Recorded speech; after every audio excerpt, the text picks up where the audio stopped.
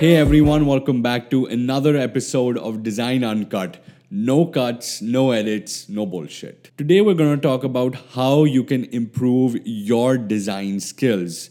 Even if you're a beginner, someone who's been in this field for a long time, or someone who doesn't even know how to start designing, all these tips will help you improve your design skills. So, these tips are tips that are followed by the best of designers in the industry right now. So, pay attention and let's get started. So, the first point that I want to state is practice something every week. A lot of people get under this assumption that practicing every day is important. Yes, it is, but don't take up projects every single day. This daily design challenge, or whatever it's called, is, I feel, great for people who are trying to improve just their quick UI design skills, but not really taking into the point that designers are more than just people who make things on the screen. They're thinkers, they're problem solvers. So taking that into view, I feel it's best that you guys start off with designing one project a week. So you take like 3-4 days at least to create one single project. You take up one problem or two problems and solve those problems. With this problem solving attitude or nature, you will become a better designer in the long run. One thing that you shouldn't do is daily design challenges, that's for sure. And pick a problem and solve it over 2 to 3 days. So we've covered that as well. Number two is very important. It says use simple components. And again, I'm reading from my trusty iPad right here, and I've just noted everything down. So use simple components. I've seen so many people use complex gradients, shapes, graphics to improve their designs, but their skills are already lacking. So if you think you're a designer who is just beginning out, or if you are someone who might not have too much of experience designing different kind of projects, I suggest go for simple components, simple cards, simple text, simple subtext, simple paragraphs that you've written, or simple content display, things like that. So, which in simple terms, I'd say it's minimalism. Follow a minimalist attitude when you are designing, especially if you're new to design, because you don't have to use different color palettes. You don't have to use fancy fonts to be a good designer. You can do it just by using a simple formula, which is use minimal components and put in less effort for more gain. That is the 80-20 rule. Put in 80% gain from 20% of the effort put in. So put less effort, you'll get more gain. Use UI kits. This is another thing which I really put out there, is use UI kits for practice. UI kits are there to help you out quickly build something, and over that you can build something else. So it's like a structure. It's like a already set up structure. Imagine you are a construction worker, you are going to the site of construction and you find a base already laid out. You'll be a happy person. You'll be a happier person than everyone else. So use UI kits. It'll basically help you create this kind of conception in your head. It'll create images in your head. So next time you design, you will design like you used to design with the UI kits. So even if the UI kits have very complex designs, you'll remember those designs even if you've kind of copied them or just used the base and just tweaked it a little bit. You will remember how to design like as if you're using a UI kit.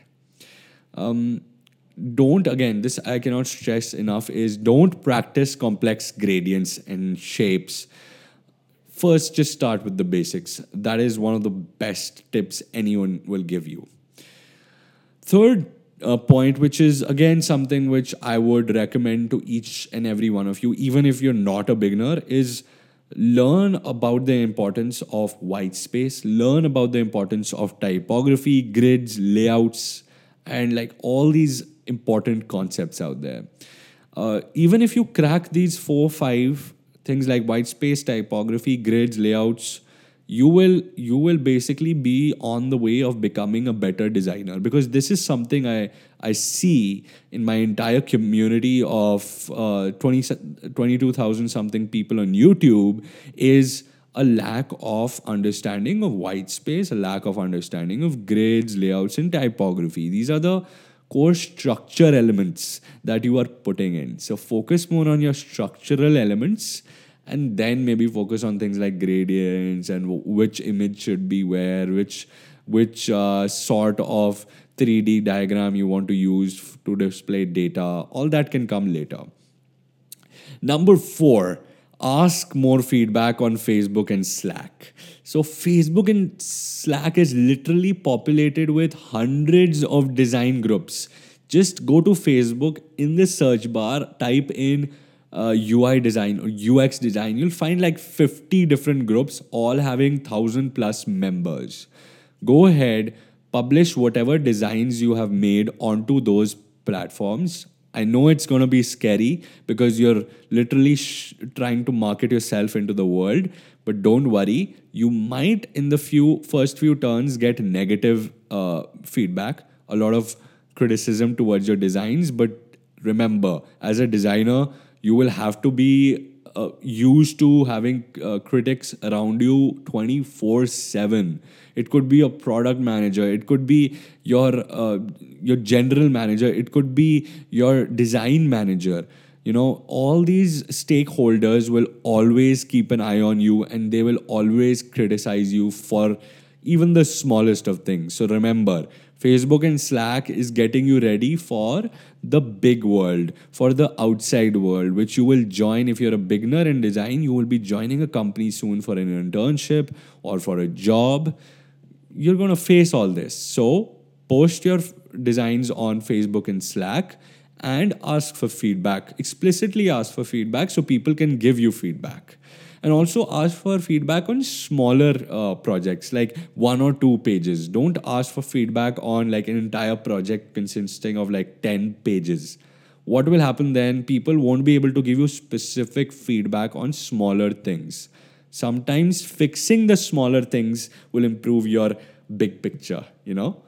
So number 5, okay, this is something that I would stretch a lot, especially if you are going into this design field, you're just stepping into the design field. You have designed applications. Imagine this, okay? I'll give you a scenario, okay? Imagine you are going into a new company, okay? And this is your first job. You've designed great application designs. You love designing applications for phones, and you're an expert at it. But when you go inside, somebody puts you onto a project which is a responsive website. So you've got the mobile part of it locked down, okay? You're great at it. But where is the web part of it? You'll have to unlearn a lot of stuff and relearn web design from scratch. Not the code part of it, but understanding what web design is, how grids work, how does CSS work, how can you convert designs into all that. So all that comes into play once you get into organizations, especially bigger organizations which have a vast set of products and projects going on.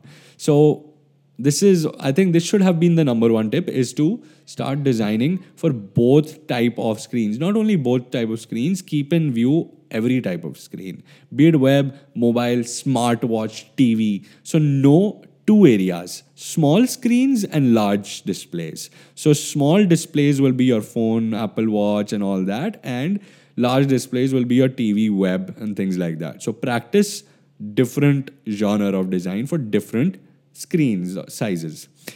Also, this is one thing that I'm gonna, kind of meld into the last point, is practice layout for web, Android and iOS. So people forget web, Android and iOS, they might be very similar looking. At the end of the day, the product might look close to even identical sometimes, but the practices, the principles, the way it should be displayed is always different.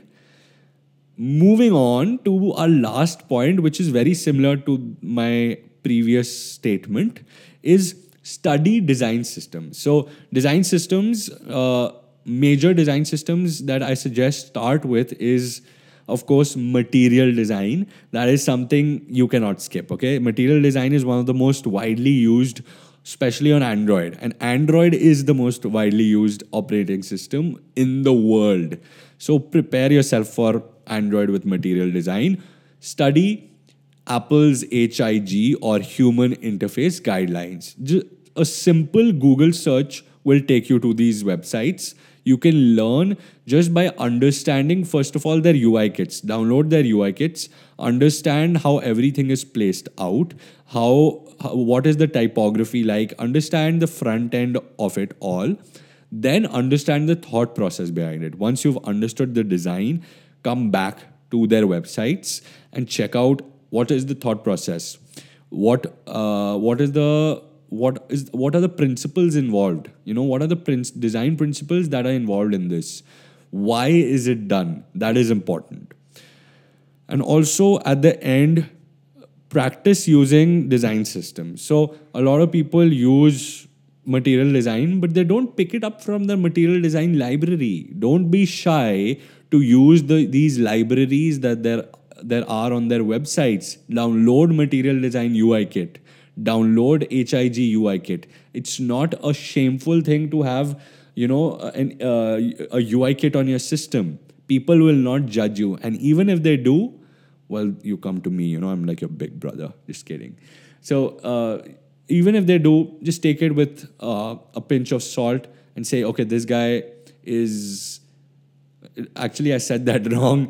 Just take it with a pinch of sugar in this case, and just let it be. This is something that you'll always get, is designers who stereotype a lot of stuff, who put you on the line and say, okay, this is something that you're not doing right. Why are you not doing it this way? And I have fought a lot of battles for how design should work. And I might be wrong at the end of the day, but I won those battles. Then at the end of the day, they're like, oh, now I understand why you were saying that. And that is because you have to stick to your point sometimes. So that was enough moving away from the topic. Thank you guys for always, supporting this podcast. It's a new podcast. For your support, all I need is for you to go ahead and subscribe to this on any platform you are, be it on YouTube, Spotify, any podcast listening application. Just go ahead and kind of subscribe to it and favorite it or share it. Whatever you can do to support this podcast, I will highly appreciate it. I will see you every single week, like always. Thank you for being here again. God bless. Good night.